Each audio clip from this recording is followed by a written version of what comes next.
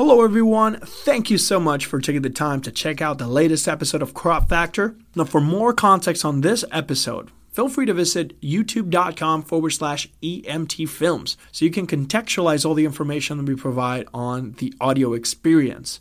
You can also follow me on Instagram and Facebook where I post behind the scenes content on everything you see and hear. Thank you so much, have a fantastic day. What's up everybody, welcome back. Thank you so much for taking the time to hang out. In this video, we are taking out for a spin the Tonor TC777 USB microphone. Now for the past year, I've been using a budget microphone called the Fifine K670, but here comes a brand new contender to that affordable price range. And the TC777 will set you back $41 or $42. I have seen it around that lower $40 price range. Links are down in the description. And this is a high quality cardioid microphone.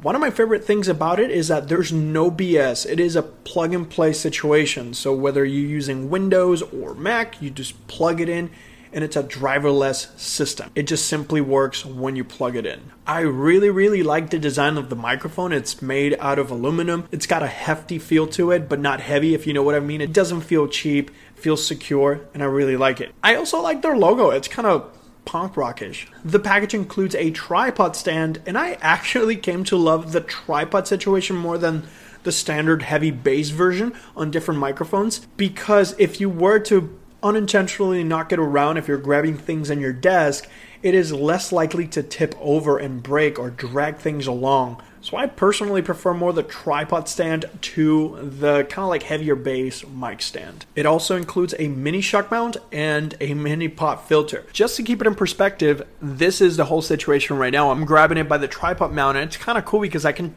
pretty much do this and treat it like, I don't know, kind of like a handheld situation while I'm at my desk.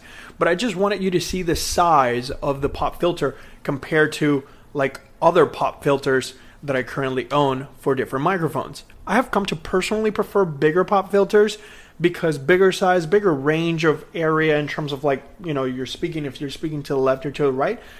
But honestly, I appreciate how compact and small this whole situation is. It definitely takes a lot less space on my desk area, and I like it, and it gets the job done.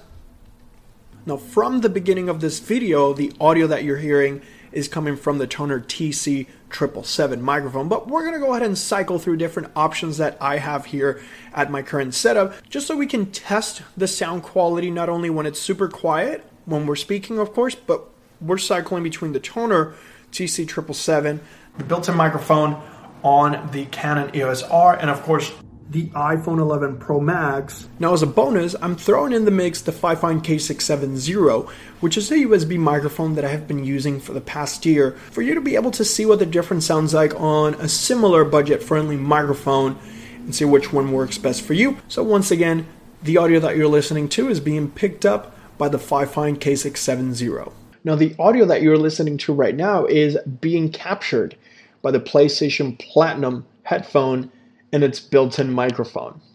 And as you can hear, the audio quality that I may be putting out there into the world, not only for game streaming, or maybe I'm just communicating with the party, or maybe using this as a method of chatting and having conference calls at home, is nowhere near close to the quality that we get with a built-in microphone or even the headphone mic on like phones. But when we switch over to the TC777, you could definitely impact heavily not only the streaming audio that you're sending over either on Twitch or YouTube, but then also if you're chatting with people on a game or having a Zoom meeting, you can leverage both, right? You have better audio with the game, but at the same time, you're being able to capture better audio, whether it's spoken word or you're just simply chatting with your friends online. Okay, this is a quiet test between the Tonor TC777, the Canon EOS R's built-in microphones, the iPhone 11 Pro Max, and the Fifine K670.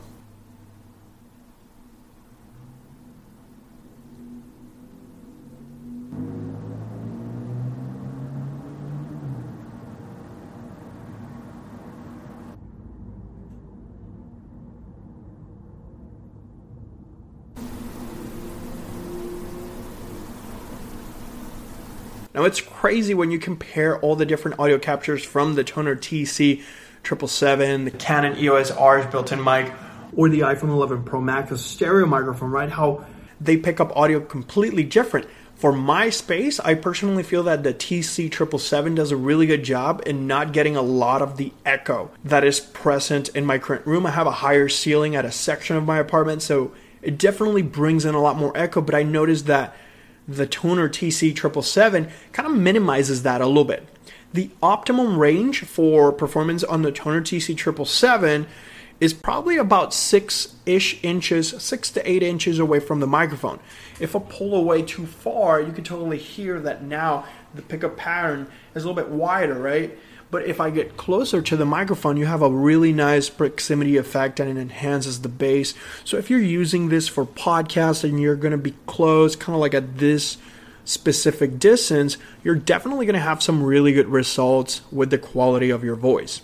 Now, personally, I think the audio quality of the Tonor TC777 is fantastic when putting it in perspective that it's a $41 to $43 microphone. Especially if you're starting your journey in podcasting, gaming, or maybe you're working from home, taking Zoom calls, or just simply recording and enhancing your voiceover work, and you're trying to keep it at a low budget rate. I remember a couple of years ago, a $40 microphone would have never sounded like the Tonor TC777, and it's crazy to know that we have these options and technology keeps evolving. In my current setup, I actually appreciate the fact that this microphone does not capture a lot of the environment when compared to the previous microphones that I've been using this past year, so I might actually use this more often than none, especially if I'm here recording at home.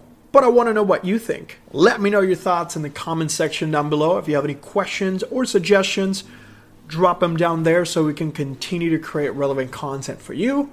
Once again, thank you so much for sharing your time with me. I'll catch you on the next one.